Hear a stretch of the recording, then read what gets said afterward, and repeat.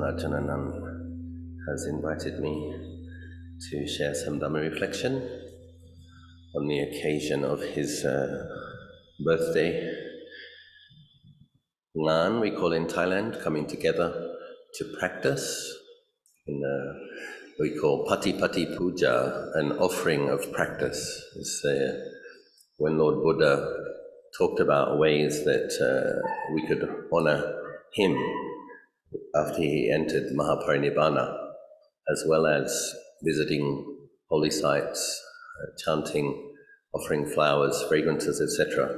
He said the highest offering, the best offering, is the offering of practice. So we come on the occasion of our teachers' birthdays and we make some efforts at training our minds, and I'm happy to contribute, offer some encouragement if I can.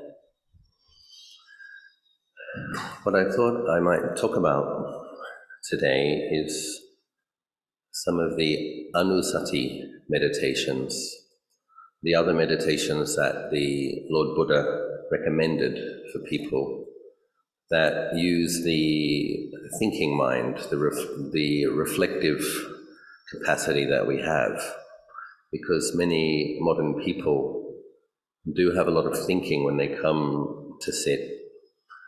And we have breath meditation as our primary practice, and the Ajahns are often talking about Kammatthana, the mindfulness of the body parts, investigation of the body parts as elements, and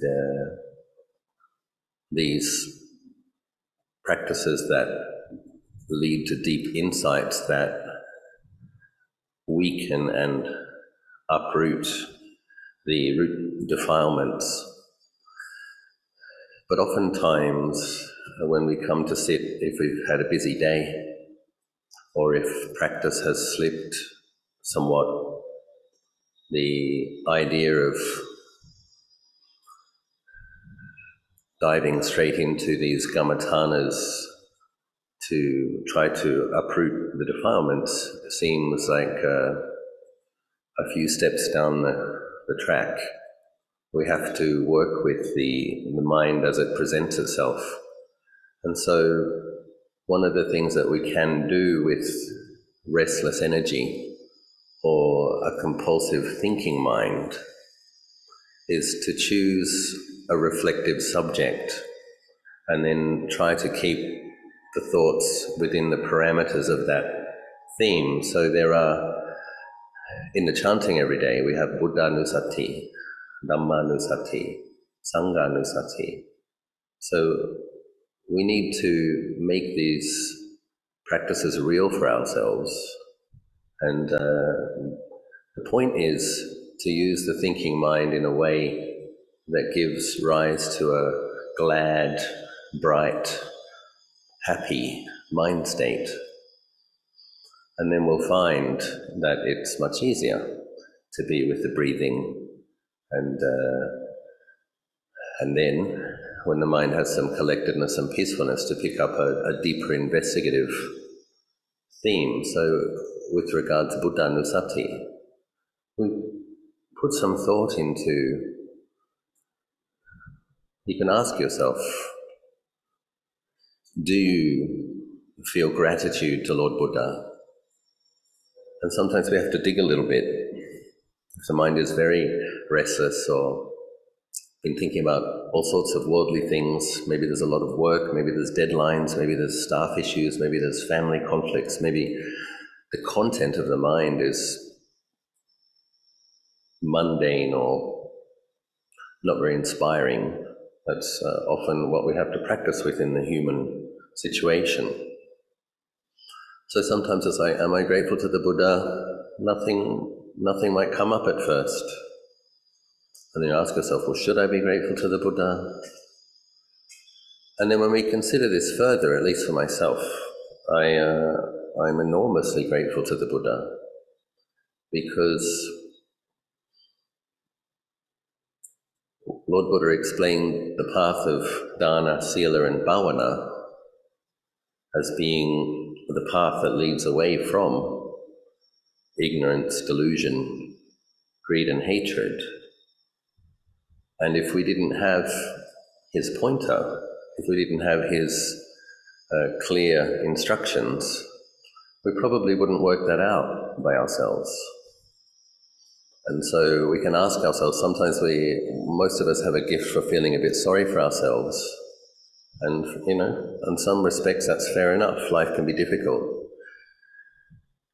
But one of the things we can ask ourselves is, how much worse might it be if we didn't have Lord Buddha explaining to us that we should be generous and ethical and make efforts to contain the defilements and try to cultivate wholesome mind states, abandon unwholesome ones.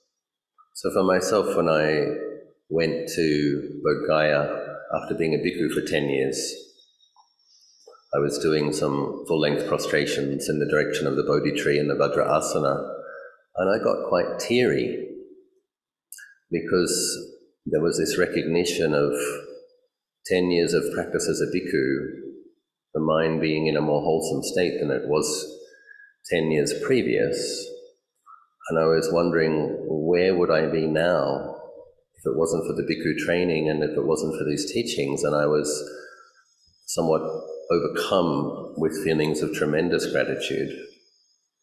And but people have to engage these practices in ways that makes it real for you, for yourself, like which of the suttas, which of the teachings really speak to you.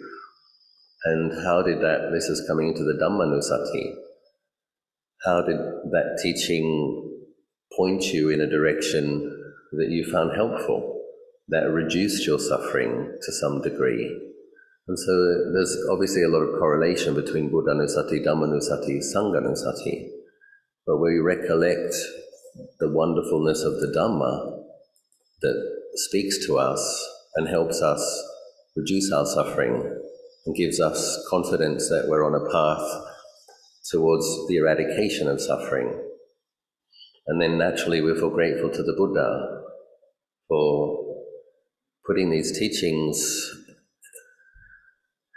establishing these suttas, these discourses on many occasions that were handed down to us. And then we think of the Sangha.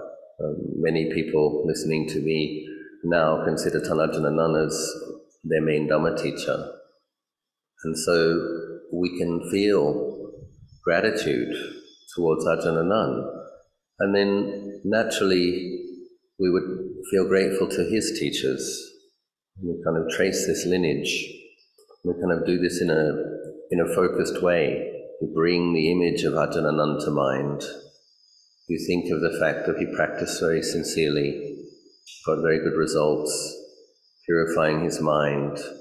You feel happy for him, and you rejoice. Breathing in Sankho, breathing out Sankho. We can continue to use the breath and continue to use the Parikamma practice. Oftentimes it might be Buddho, but when we're doing Sanghanusati, we use Sankho. And then we think of Lumpur Cha, Ajahn teacher. This morning Ajahn was giving a Dhamma talk, and he was describing how he would often like to tape Ajahn Dhamma talks to listen to later and also to preserve for posterity. But sometimes he was so absorbed in a kind of rapturous appreciation for the Dhamma that Lumpur Cha was speaking that he would forget to bring out the tape recorder and forget to press record. So we think of how hard Lumpur Cha practiced and what tremendous benefit he brought about. And then naturally his teacher, Lumpur Mun, and how incredibly strict, disciplined, and he's almost like the archetype of utterly pure, renunciant, forest-dwelling monastic. And we can just bring to mind this lineage of great practitioners that goes all the way back to the Mahasangha, the Savakas of the Buddha, in the time of the Buddha. Lumpur Anan often mentions that Lumpur Cha is in the same lineage as Mahakassapa because of his strict practice with the Dhutanga practices. So we can bring to mind, which of the great disciples of the Buddha do you appreciate? If you don't know much about them yet, it's good to do a little bit of study. Read that wonderful book, The Great Disciples of the Buddha, and become familiar. There might be, so oftentimes modern people will read something and we'll have that feeling of I read that, and we'll put it down and we won't think about it and we'll be on to the next thing. In training in these anusatis, which are oftentimes a samatha practice, it's actually about recollecting again and again and again. It's a process of familiarization. And we familiarize the mind with these meditation themes so that we can become adept at picking up a wholesome meditation object and brightening the mind, gladdening the mind, and becoming familiar and comfortable with that practice. So thinking of Lumpur Anan, thinking of Lumpur Cha, thinking of Lumpur Man, being happy for them, for their liberation, feeling grateful to them for their example of practice. And then all the way back, Sariputta, who was sometimes referred to as the wet nurse of the Sangha, training hundreds and hundreds of young bhikkhus to the point of stream entry, and then Mahamoggallana, who would help those hundreds and hundreds of bhikkhus to finish off their practice, attain to arahantship. When we go through, we read a book like The Great Disciples of the Buddha, there may be one in particular that we really feel a connection with, that we really appreciate. And that could be a bhikkhuni also. It could also be one of the great lay patrons, Visakha or King Bimbisara. And we become familiar with our favorite Sangha-nusati, objects of recollection, so that we now have that as a tool. I can bring this recollection to mind, I can apply my thinking mind, gladden the mind, and you'll find that if you cultivate practices like this, after 5-10 minutes, the mind is happier, the thinking is within wholesome parameters, and then you can incline the mind to watching the breath. The thinking gets less and less, the mind is happy, content to stay with the breath. And so this is how we use samatha practices, to incline the mind to be a little more peaceful, to truly be with the breath, and then we can explore some of the deeper investigative practices. Similarly, another wonderful book, The Life of the Buddha. We read that book and get these wonderful stories, and we recollect which occasions in the Buddha's life are we most moved by, what are we most touched by, and we can just recollect that again and again and again and make the mind glad again and again and again. There's, of course, the other anusatis, Marananusati. It was the basis of Tanajananand's practice for the first 4 or 5 years of his bhikkhu life. He was quite adept at recollecting impermanence and death. And a lot of these practices, when cultivated, lead to the state of upajjhara samadhi, neighborhood concentration, a state which is described as touching on jhana. In upajjhara samadhi, there are only few thoughts and only wholesome thoughts, so they're of tremendous benefit. The Lord Buddha praises Marananusati, the recollection of death frequently, because it begins to weaken the grasping at permanence that the self-view is based upon, and it helps to ripen the mind for the deeper insights into not-self when we do the body contemplation and the contemplation on elements, for example. A practice less often talked about, which is appropriate for some people, is the practice of Devanusati, where you recollect the existence of devas who, it's good to keep in mind that in the time of the Buddha, Lord Buddha would have one watch of the evening for 45 years where he was teaching devas. He mentions that repeatedly. And a good number of those devas attained to paths and fruition. So there are many thousands, probably hundreds of thousands, of devas who attain to stream entry, once returner, and non-returner states. And so if a person believes in devas, sometimes you might see some very depressing news, and oftentimes these days there's not very inspiring news about monks and nuns. And one can get the sense that everything's falling apart and darkness is taking over the world, and it's all a matter of what we give our attention to, what we give our focus to. But if the mind does get dejected and falls into a bit of a negative, despairing state, if a person has the belief that beings exist in celestial realms, then we just bring that to mind, and you can use a little bit of imagination. In the realm of the four kings, the first heaven realm, I believe there are hundreds of thousands of stream enterer devas, beings whose minds are established on Dhamma, destined for Nibbana, who will not take a seventh birth, and simply rejoice in their existence. And you can go through the realms. In Dawatimsa heaven, I'm sure there are hundreds of thousands of devas who have attained, and these are part of the Sangha, not the Bhikkhu Sangha, but the Arya Sangha, the Sangha of those who have practiced well, practiced correctly, seen the Dhamma, destined for liberation. And if you train yourself in doing this, you'll notice when you start to think of the existence of millions of devas who are established in Dhamma, suddenly you don't feel quite so lonely. Suddenly the world doesn't seem so dark. There are millions of noble-minded, wholesome-minded beings with radiant minds. And Lord Buddha says about Devanusati that those who think of devas with affection become dear to the devas. The devas draw near to them and offer protection to them. And so that's another nice thing. Now, Devanusati, Lord Buddha did explain that it was for people with a faith proclivity. It was for people who believe that they actually exist.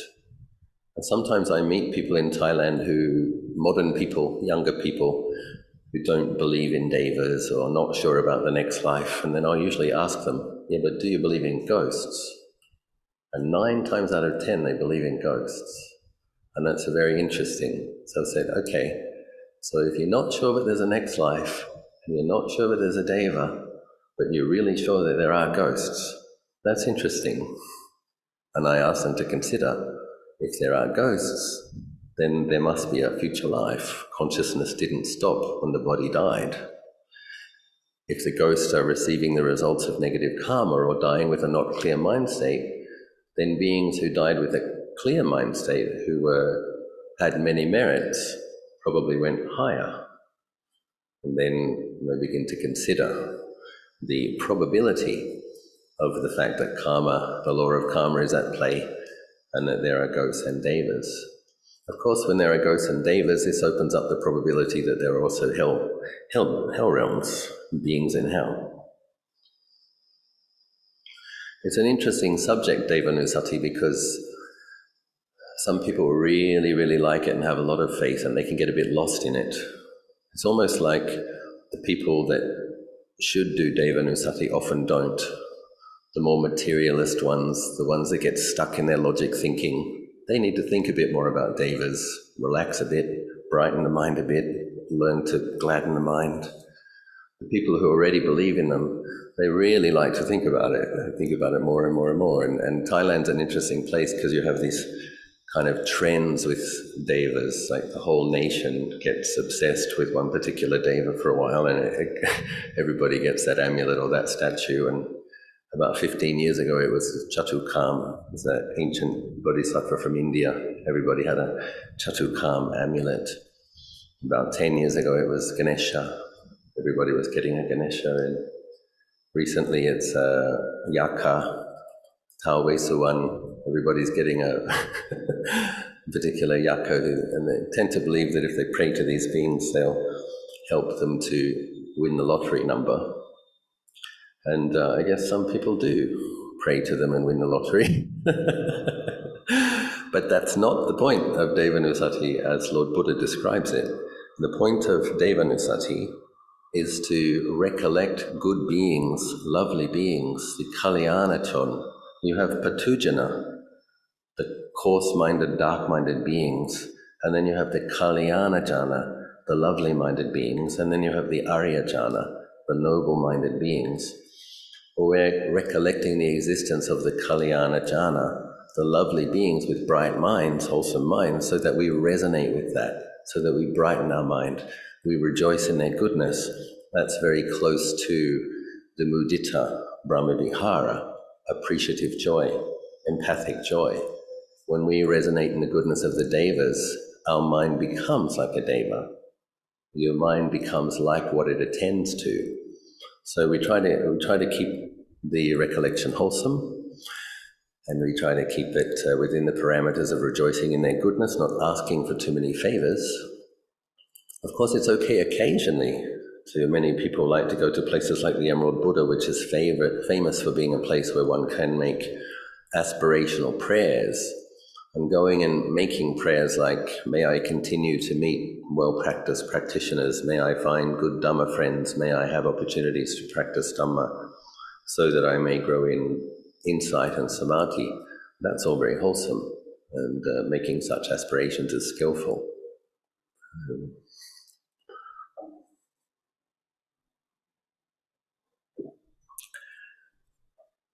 Since it's Ajah's birthday tomorrow, I thought I might talk a little bit about Ajahn, part of our practice of Sanghanusati.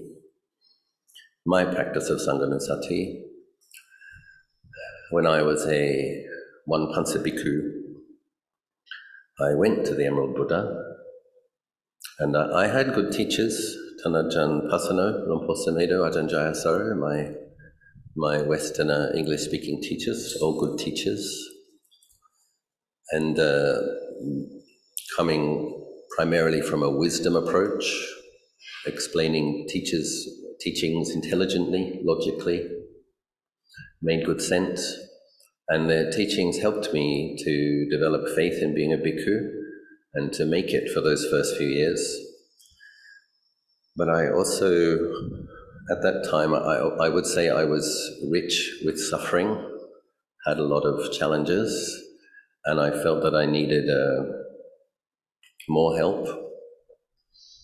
And so I went to the Emerald Buddha and I made the aspiration, if there is a great master in Thailand that I have karmic affinity with, that it would be helpful if I trained with that person, may I meet them, because I'm interested to be a bhikkhu for the remainder of my life, but I don't know if I can tolerate my mind states. I don't know if I didn't have by that stage any doubt in the teachings of the Buddha. I didn't have any doubt in the existence of arahants or the goodness of arahants. What I had doubt in was whether or not I would be able to patiently endure my own painful mind states. And so I needed some help at the age of 23. And so I went off to a jungle area on the border of Burma, Samlaksong Daodam, where Ajahn Siripanyo is the abbot these days. And I was there for a couple of weeks. Ajahn Kalyano was there, Ajahn Sudanto was there. He was Tan Sudanto at the time. Myself, I think there were 3 or 4 of us. And Ajahn Anan actually came into that jungle area on the border of the Burma. It was the only time that he went there. And he came with 5 monks. And I was able to have some chats with him. I believe he stayed 4 nights, if I remember correctly. And so Ajahn Anan was 44 years old, 25 years ago. That's when I met him. Still quite a young man. And there's an area where we were staying up a series of very steep steps dug into the mountain, and we were sleeping on bamboo platforms under umbrella tents with a mosquito netting. So Ajahn walked up those steps and stayed on that bamboo, and he was able to help me because I was having some difficulty in that my mind was getting more sensitive to dukkha. And the more I practiced, I came to the training because I was aware of dukkha unsatisfactoriness. But it seemed like the more I practiced, the more I became aware of it. And of course, we want our practice to lead to there being less suffering. And I was having this experience of the mind would be full of an experience of suffering, and I'd try to make the mind larger to get some spacious awareness around it, and the feeling of suffering would fill that space. And I'd try to make the mind even more spacious, and then the suffering would fill that space, and it was like there was nothing but suffering. And I'm like, I don't know if I can take this. And in the jungle, by yourself, long dark nights, the threat of tigers, there were moments when I thought, okay, tiger, just come and eat me, please. At least I get to die in the robes. But when I asked Ajahn and Ajahn, what can I do with this experience, he gave some very helpful advice. He said, actually, it's normal for someone who at the age of 23 is deciding to be a bhikkhu and thinking of being a bhikkhu for their lifetime. It's normal for them to have had the insight that there is dukkha, there is unsatisfactoriness, there is suffering. That's what gets one to that situation where one is trying to do something about that. And then he said it's not uncommon for the sensitivity to develop before the equanimity. So the sensitivity to dukkha, which is the first noble truth, gets more sensitive. And then you meditate more and more and more, and there's more and more awareness of it. What does one do with that? Ajahn and Ajahn said, this is normal. So that was very helpful, because there's a part of you that's wondering, am I going crazy? Is this not normal? Ajahn said, this is normal. And he said, I felt that way too when I was a younger monk. That was also very helpful. And he says, it's like this. As your sensitivity to the First Noble Truth increases, it's like you're in a house that's on fire. He says, and that's true actually, that's absolutely correct. The house is on fire. If you want to look at the fire sermon, form is burning, the eyes are burning, the ears are burning, the nose, the tongue, the body, the mind, it's all burning. Burning with what? Impermanence, unsatisfactoriness, not self. He says, but it's as though you're in the house that's on fire and you don't yet have anywhere to go. You're on fire too. That's what it's like. He said, but if you can patiently endure, if you just patiently endure, what's going to happen is the mindfulness and clear comprehension is going to get stronger, and that which is able to observe the dukkha is going to be able to have some space from that. And that which knows suffering isn't suffering. But at the moment, the mindfulness that knows it isn't strong enough to separate from it. But if you keep training in these practices and patiently endure, the mindfulness and clear comprehension gets stronger, and you're able to observe that the house is burning without the feeling of you burning. And then, of course, he gave the encouragement to engage metta bhavana for the first 5 or 10 minutes of every sitting, because there was suffering in the mind, a lot of heat. We bring up the coolness of loving acceptance, loving kindness, loving friendliness. And it's called replacement by opposites. We put what Lord Buddha describes as a divine abiding. We establish a wholesome, pleasant mind state. And this is really important. We need to become adept that when there is a lot of suffering around, or there is a lot of perceptions of dukkha, we do need to be able to pull up something which is sukha, something which is pleasant, for the sake of encouraging, nourishing, and balancing our efforts. So that was tremendously helpful advice. It's wonderful to hear that I've been where you are, young man. You're not doing anything wrong. Actually, you're having correct perceptions. You just need to keep going. And also, nobody says it's easy. It does require a lot of patient endurance. But at least knowing that the patient endurance does develop qualities, a stronger quality of mindfulness. That stronger quality of mindfulness becomes more stability of samadhi, some ability to establish cool mind states, to get some rest from the pervasiveness of dukkha. So very wonderful. And then on the day that Ajahn was leaving, keep in mind that we were in the middle of a jungle on the border of Burma, There's no village for alms food. Somebody offered a pizza, and the pizza had 8 pieces of pizza, and there were 9 bhikkhus, and I was at the end of the line, and I made an aspirational prayer. If Ajahn really is my teacher, there will be some kind of a sign.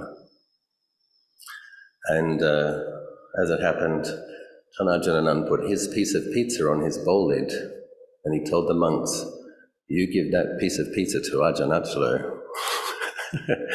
So I got the piece of pizza, and I thought, Ajahn is my teacher. Anyway, maybe I just gave it more meaning than it had. But at the very least, Ajahn was kind. He gave the bhikkhu at the end of the line his piece of pizza.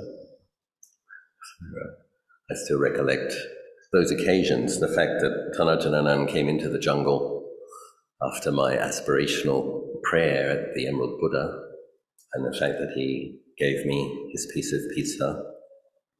And then I asked him, Ajahn, do you think I have enough merit to continue in this training? And he looked at me and he says, "You have merit, Achalo." And I think that's nice.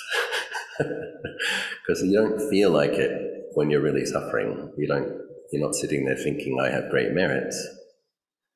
Even if you do, when you really have a look at the pervasiveness of the dukkha laksana, the dukkha characteristic, it's serious, and we have to learn how to. Lumpo Panyawaro, the senior disciple English monk of Lungta Mahabua, he said it's actually good that beings, when they first come to practice, don't see the full extent of dukkha straight away, because they'd go mad. He said it's actually good that the ignorance gets a little bit less and the sensitivity gets a little bit more, and people slowly see. Because what has to happen is when we see dukkha, if we have the foundation of the generosity and the ethics and beginning to get more sati and more samadhi, is the mind comes inward. And that's really important. When you look at the last paragraphs in those first 3 teachings, the Dhammacakka Sutta, the Anattalakkana, the fire sermon, the process is explained that weariness arises, dispassion arises, and that experience of weariness and dispassion can be intense. But you really need to look at the next sentence. Through the weariness, through the dispassion, the mind is sobered, purified, liberated. It's because we perceive things as being sukha that aren't sukha that we cause ourselves suffering. And if we see dukkha for what it is, the mind wakes up, turns inwards. And as Lord Buddha says in other suttas, it is within this fathom-long body that liberation occurs. It's not at the end of samsara, which can't be found. It's not at the highest heaven realms. It's within this body. So the mind, being sobered from its delusions and its fascinations, comes inwards. And then it's, as Ajahn was saying in this morning's Dhamma talk, when you have mindfulness, when your mindfulness is good, he says Nibbana can seem like it's so far away. But when you have good mindfulness, Nibbana is very close. And so mindfulness is occurring within your body. Mindfulness of the body as a body, feelings as feelings, mind states as mind states. When you have this good quality of mindfulness, Nibbana is close. When you practice consistently, you begin to have some vipassana insights into these deeper truths. And then you have somewhere to rest, to observe dukkha, and somewhere to rest as you let go of the things that cause dukkha, seeing the attachment, seeing the clinging, seeing the craving, working steadily and letting that go. And then these factors of samadhi, rapture, tranquility, serenity, these other qualities become part of your refuge of Dhamma in your heart. So, I know you're all engaged in this process. I rejoice in your efforts. I did also want to give people the opportunity to ask some questions if they had any. I hope that something I shared may have been helpful to some of you. I wish you every success in your practice. Hi Ajahn Achalo. Thank you for the Dharma talk. May I know how can one start to train patient endurance? It seems so challenging. Is it if one does not have any virtue, one cannot practice patient endurance? Thank you. Yeah. So it's good that this person is using the word practice.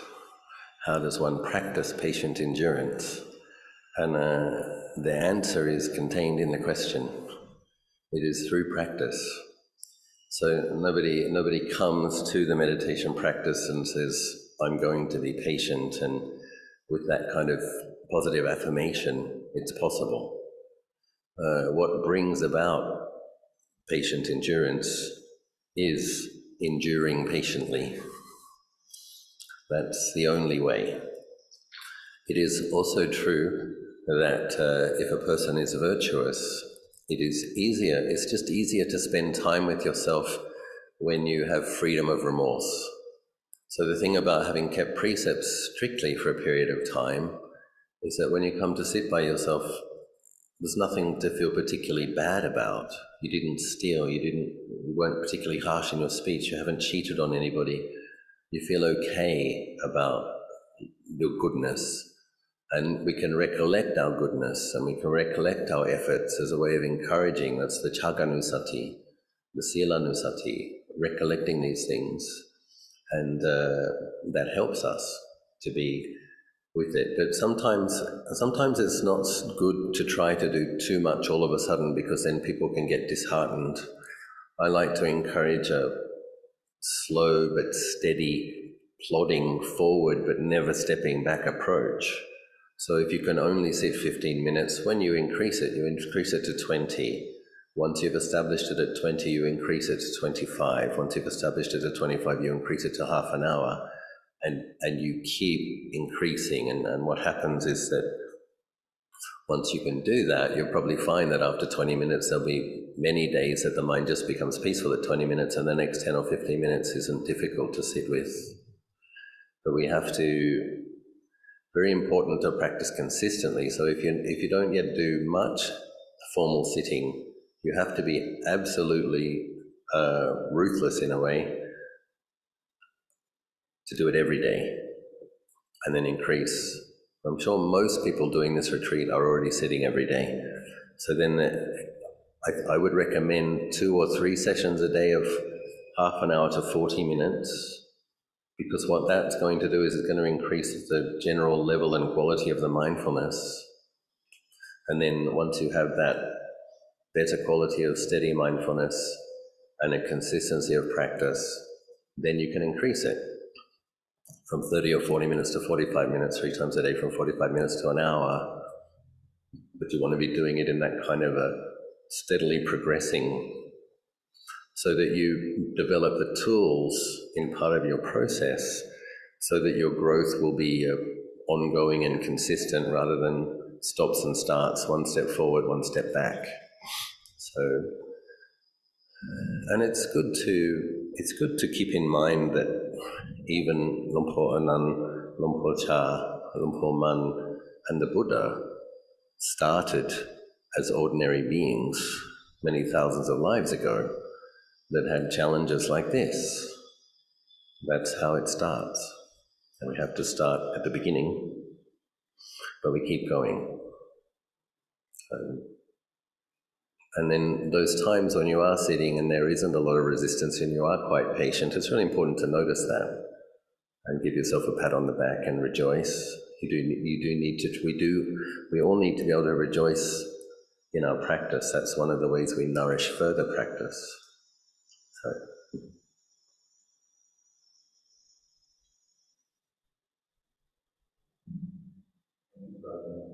Follow up on that. Virtues mean higher moral standards, high moral standards.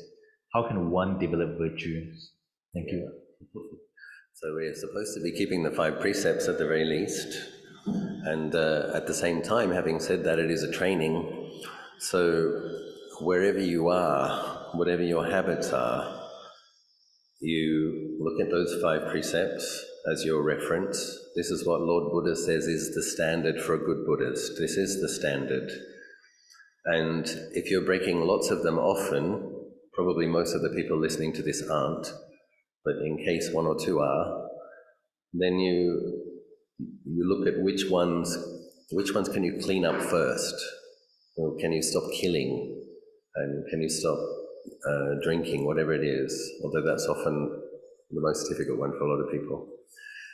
And then you start to keep more. So the training in Sila is referred to as a sekar, a training, a practice, and nobody keeps them pure all the time without ever making a mistake, particularly in speech.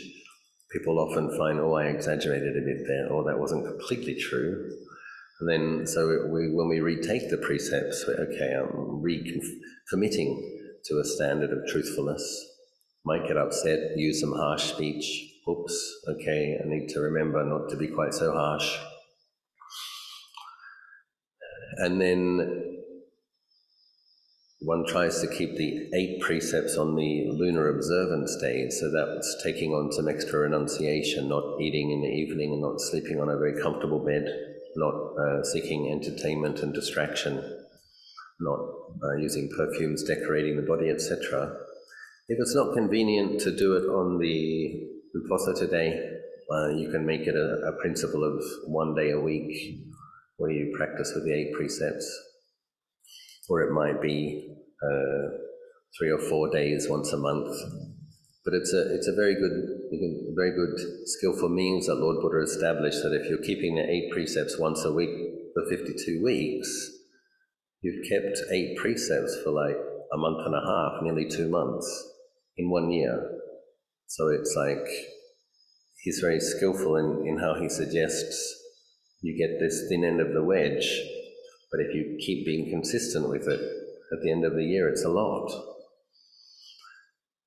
And oftentimes, in order to be able to keep these good kind of ethical standards, it is good to have other Buddhist friends who keep the same standards. This Kalyana Mitta, we get strength and inspiration from each other's practice. But at a certain point, I think we just have to decide that we are going to keep them. At a certain point, you just need to say, okay, because I want liberation, because I don't want endless rebirths into painful, conditioned experience, I recognize that I have to keep this standard. And we have to have that resolution and simply make the decision. And just like you wouldn't go without bathing, just like you wouldn't go without cleaning your teeth, you don't break your precepts, you don't go without meditating and chanting. We just have to have that strong conviction and just do it. Obviously, doing things like retreats is helpful. That's when you refresh, recharge, re-inspire, recommit. So,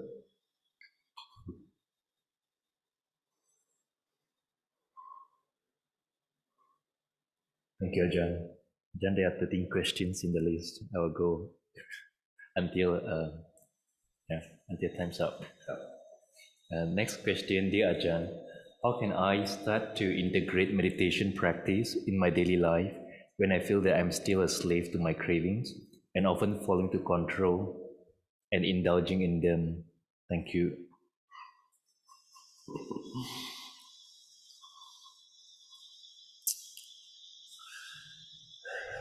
it is difficult for people in the modern world, I think, particularly if people live in an urban environment where there's, and particularly in Southeast Asia, where there's delicious food everywhere, 7-Elevens on every corner.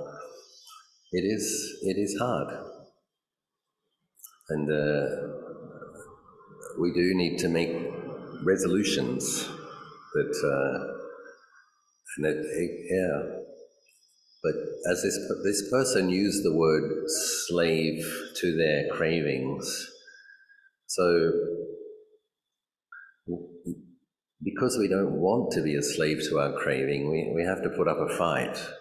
And this is where you have to make resolutions, and then you have to keep them, because it's when you keep your resolutions that you develop the inner strength to do more.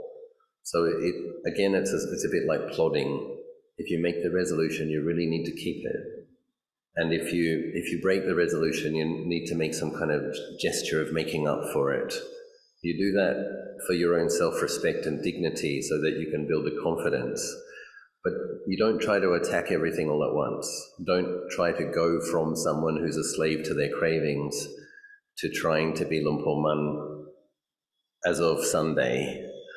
I'm going to eat one meal a day, never go to the 7-Eleven, stop wearing fragrances, whatever. Slowly, okay, how many ice creams a week, how many cappuccinos a week?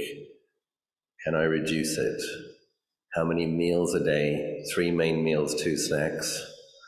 Can I reduce the snacking? It's like you look at the quantitative amount of how much you're acting out sensuality, and you start scaling back in a way which is doable. But you keep going, and hopefully what occurs is the extra clarity that you get, and the spare time that you get, because you're not as busy running around following all your cravings, that you'll see the result of being less sensual, being less compulsive, acting out these things less. And what should occur, this is encouraging, is that feelings of contentment, well-being arise in the mind by themselves without, as a result of the ethical behavior and the generosity and the sense restraint, that need to keep filling the hole with sensuality gets less. So slow and steady, but determined. Good luck. Dear Ajahn, I recognize there's some suffering although I practice metta meditation. How can I apply metta to myself and others and really mean it when it comes to practicing in the Sangha community? There's a difficult member in the Sangha, and at best I can only keep a distance from him or her. Am I practicing metta well just by being aware of the other while still suffer the feelings and had to remind myself to do no harm to the other or myself whenever I meet this member? Maybe my metta training is being tested and I need some directions. My question is, saying may he or she be well is not working, at least in my case, it seems. Can you advise some ways to help myself through this? Thank you. So yes, when we engage the metta practice, you don't start as a metta superhero, and you don't start as somebody who's realized emptiness. So there is self, there is other, and conventionally speaking, the metta practice is a good foundation for developing insights into not self, but that's a gradual process for most people. And so as the training is explained, one cultivates loving kindness for oneself, and then for the beings for which it is easy to have loving kindness for. That is the foundational stages. And then one goes from that to including larger numbers of neutral beings. And you actually train in being able to hold in mind all of the people that you feel neutral towards, and larger numbers of those. And the difficult people, what is the category that's referred to as the difficult people, is considered an advanced stage. And so knowing that this person is a difficult person for you, and knowing that it's best for you if you can avoid them, I would say that's okay. It's okay. Yeah. This is where you're at. And you keep working on the power. But one practice that you work on making your metta more powerful, so that one day you'll be able to have it for the difficult people. One practice that I found helpful is, because you don't want to feed the contentiousness and you want to be aiming some kind of positivity in the direction of the difficult people. So one practice that I found helpful is, after I do something which is meritorious, something that's good karma, I just quickly dedicate that merit to that person. I dedicate the merit of this activity to so-and-so. And you just do it for a second. And then don't think about them anymore. There's just like this little bit of positivity. Okay, don't think about it too much. But when you do think of them, you're giving them some positive energy.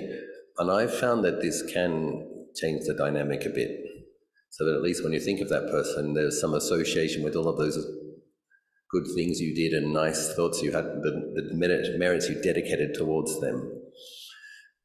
On a deeper level, when the sense of self gets less rigid and less strong, and when the compassion for your suffering becomes compassion for other people's suffering as well, you will understand that the difficult people, the people that you experience as difficult, normally they have really heavy mind states, normally they have a lot of suffering.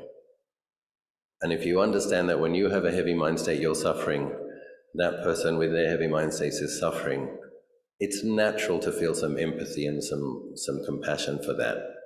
But it takes time and it's a process. So, yeah.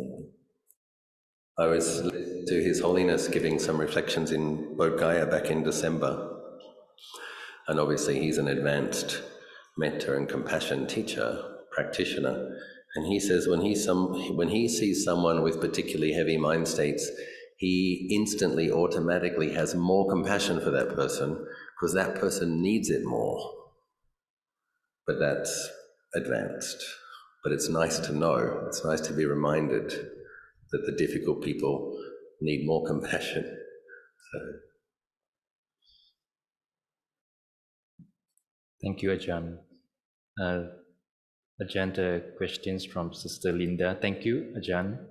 Can you share some example of wholesome contemplation topic for the thinking mind to work on as a process to extend to the next calmer, more peaceful and stable state of mind for meditation, such as contemplation about life, death, meaning, purpose of life?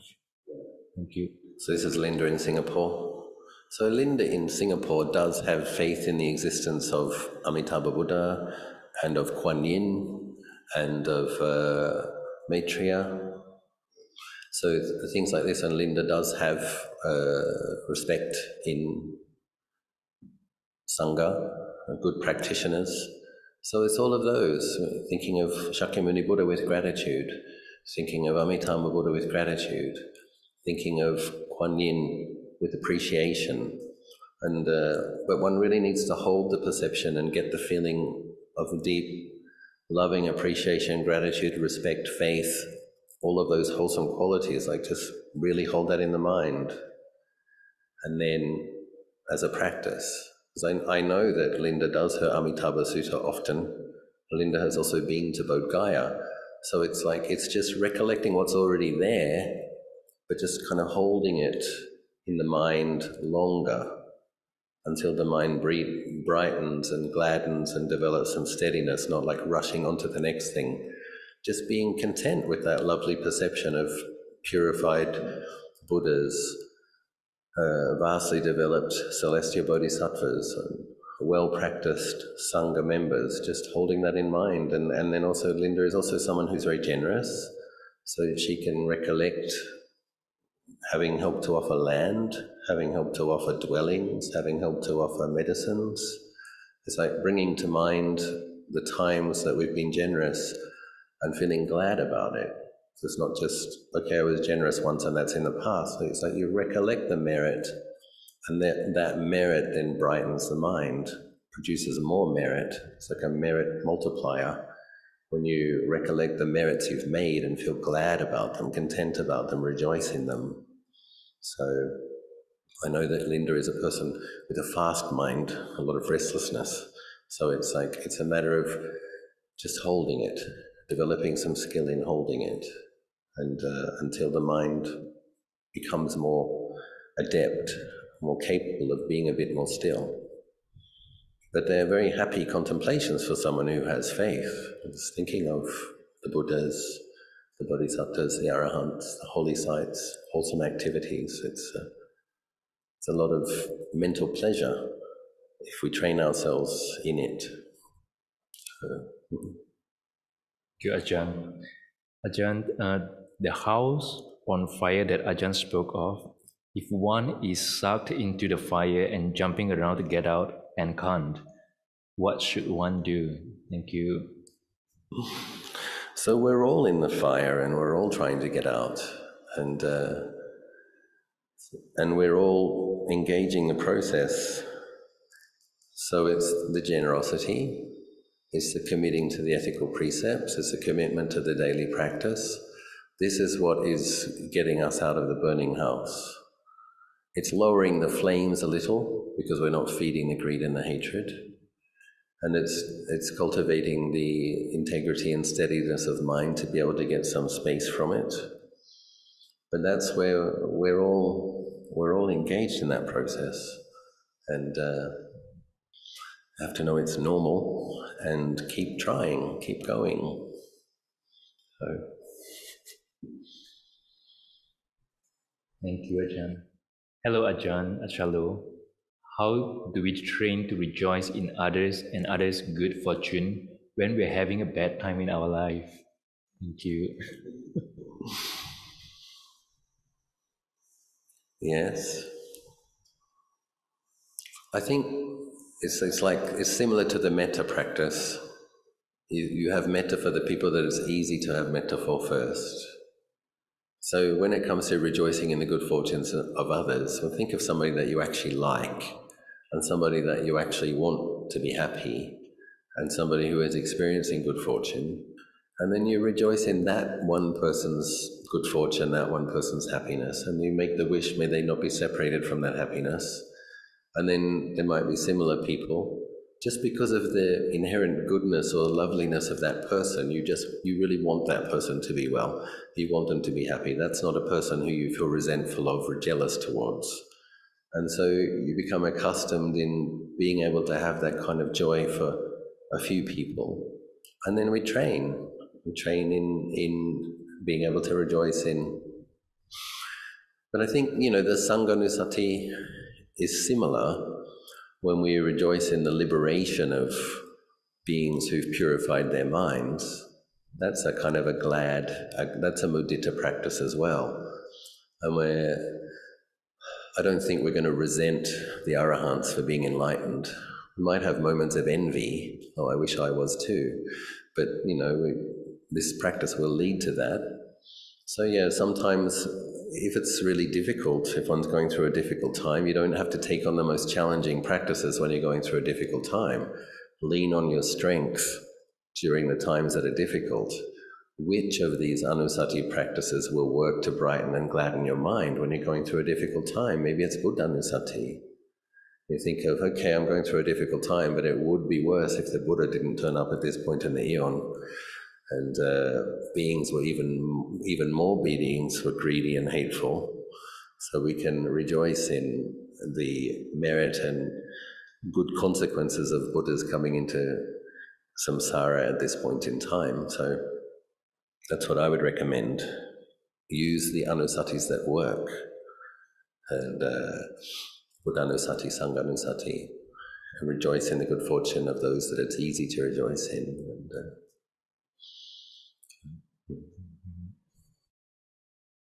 Dear Ajahn, what is your advice on doubt regarding which tradition to follow?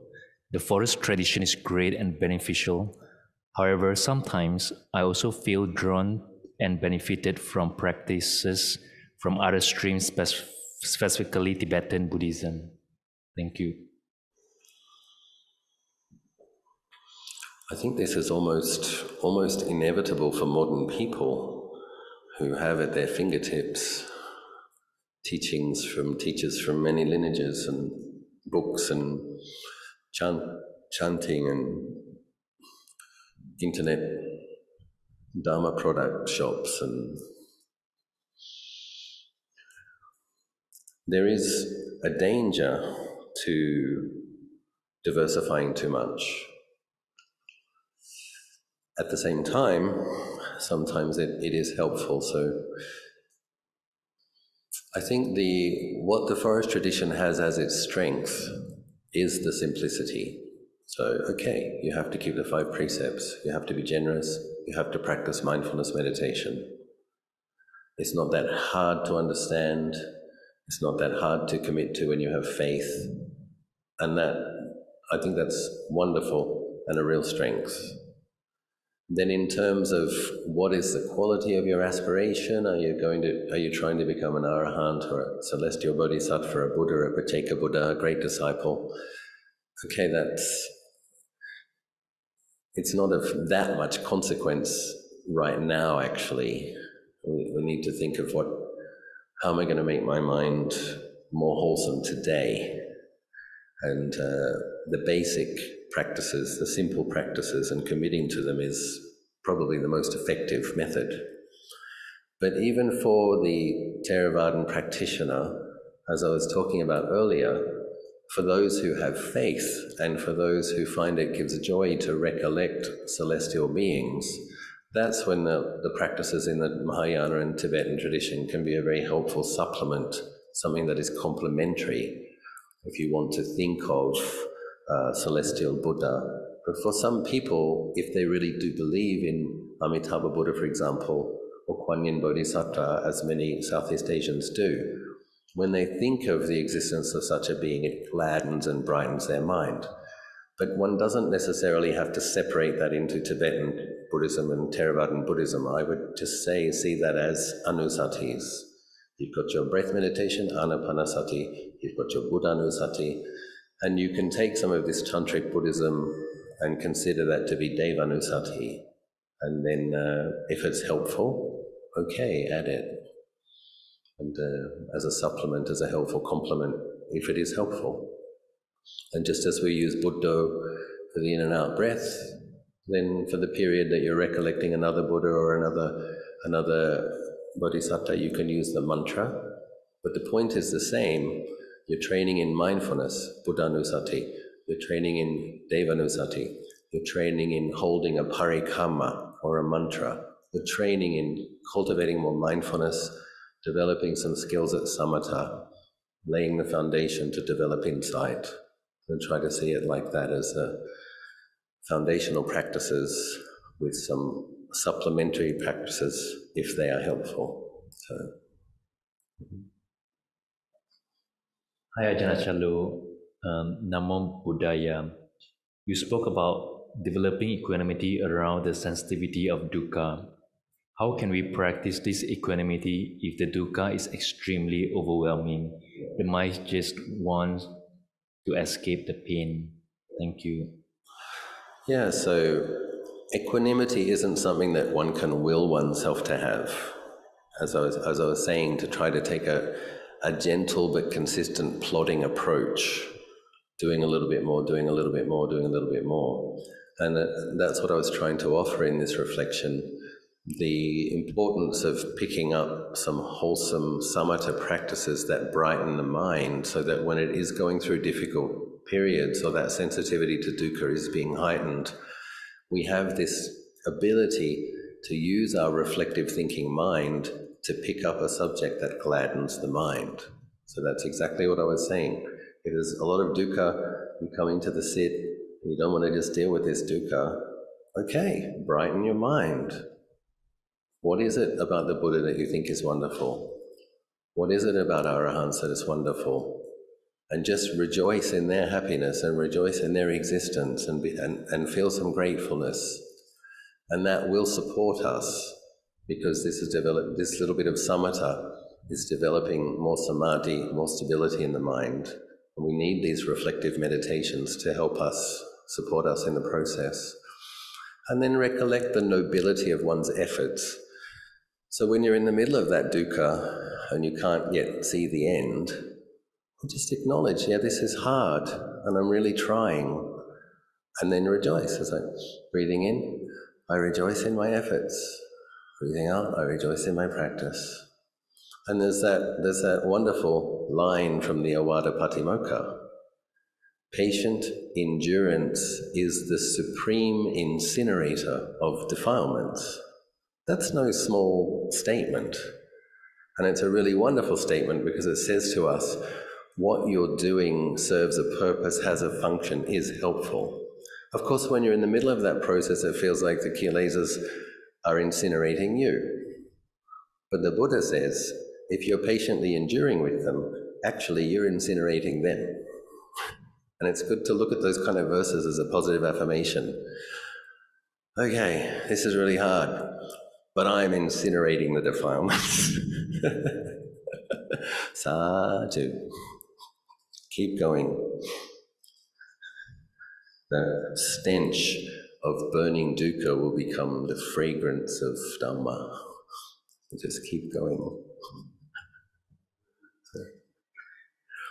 Hi, Ajahn Achalo. If I'm unable to control my craving for food, does it mean I do not have virtue?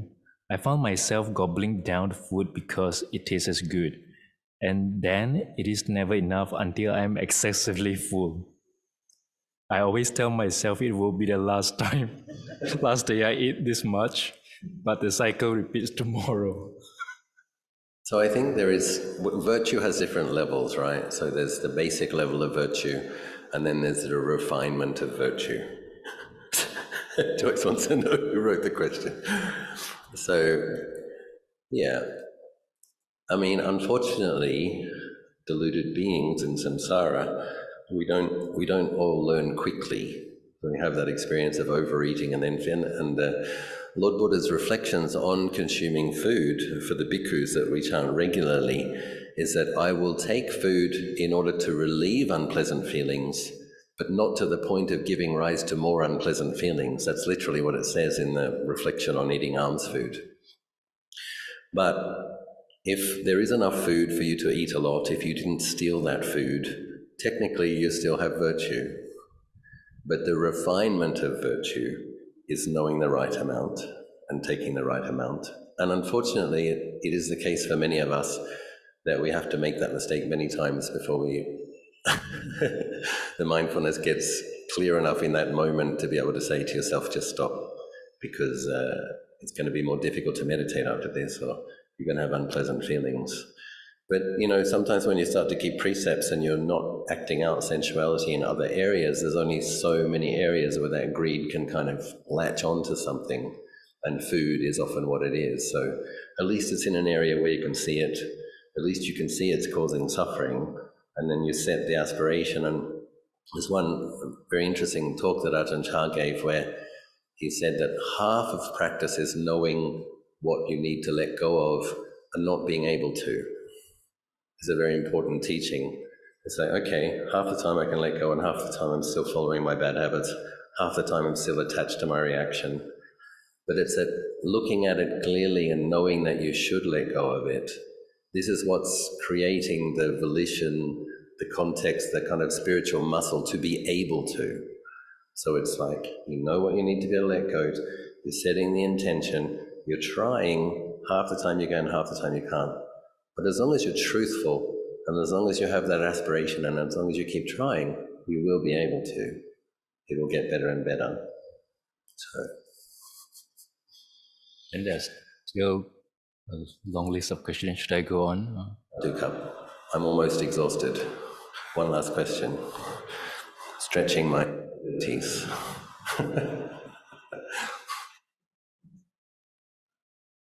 Ajahn Achalo, could you give some example? Could you give more detail about how to make an aspiration for one's next life? Example, to be born into good Buddhist family with Aryas and Arahant teachers around, etc. Thank you for a wonderful talk. Okay, so this person, it almost sounds like this person already knows what they aspire for. So this person mentioned to be born in a good family, in proximity to well-practiced Aryans, meeting the Buddha's teaching. So it's just that. But the time to do it, the time to make aspirations with regards having auspicious causes in your future life is when the mind is glad through having made merit, or after meditation when the mind is peaceful. That's when the aspiration has some power. So you make your mind as peaceful as you can, and then you finish your meditation. Oftentimes we don't realize it because there's a feeling of more emptiness, more spaciousness. It's almost like nothing. But there is more well-being, there is more gladness. And the mind is actually powerful in that moment, and that's the moment to make an aspiration. So we train in establishing this habit due to this merit of this meditation, this chanting, or this listening to the Dhamma talk. I aspire, may I be born, I dedicate this merit, may I be born in a place where there is the true Buddha Dhamma, Buddhas or well-practiced disciples, and may I meet the true Dhamma, have the opportunity to practice. One simply makes those aspirations again and again, but one does it after meditation. Sometimes you dedicate the merit to parents, teachers, people who you know are having a difficult time, sometimes to all beings, and sometimes to one's own future. So it's kind of taking it in turns. You can also dedicate merit to your teachers, your parents, all beings, and then say, through the merit of that, may I continue to come in contact with well-practiced practitioners and Buddhas and meet the true Dhamma, have opportunities to practice. So it's a good thing to do.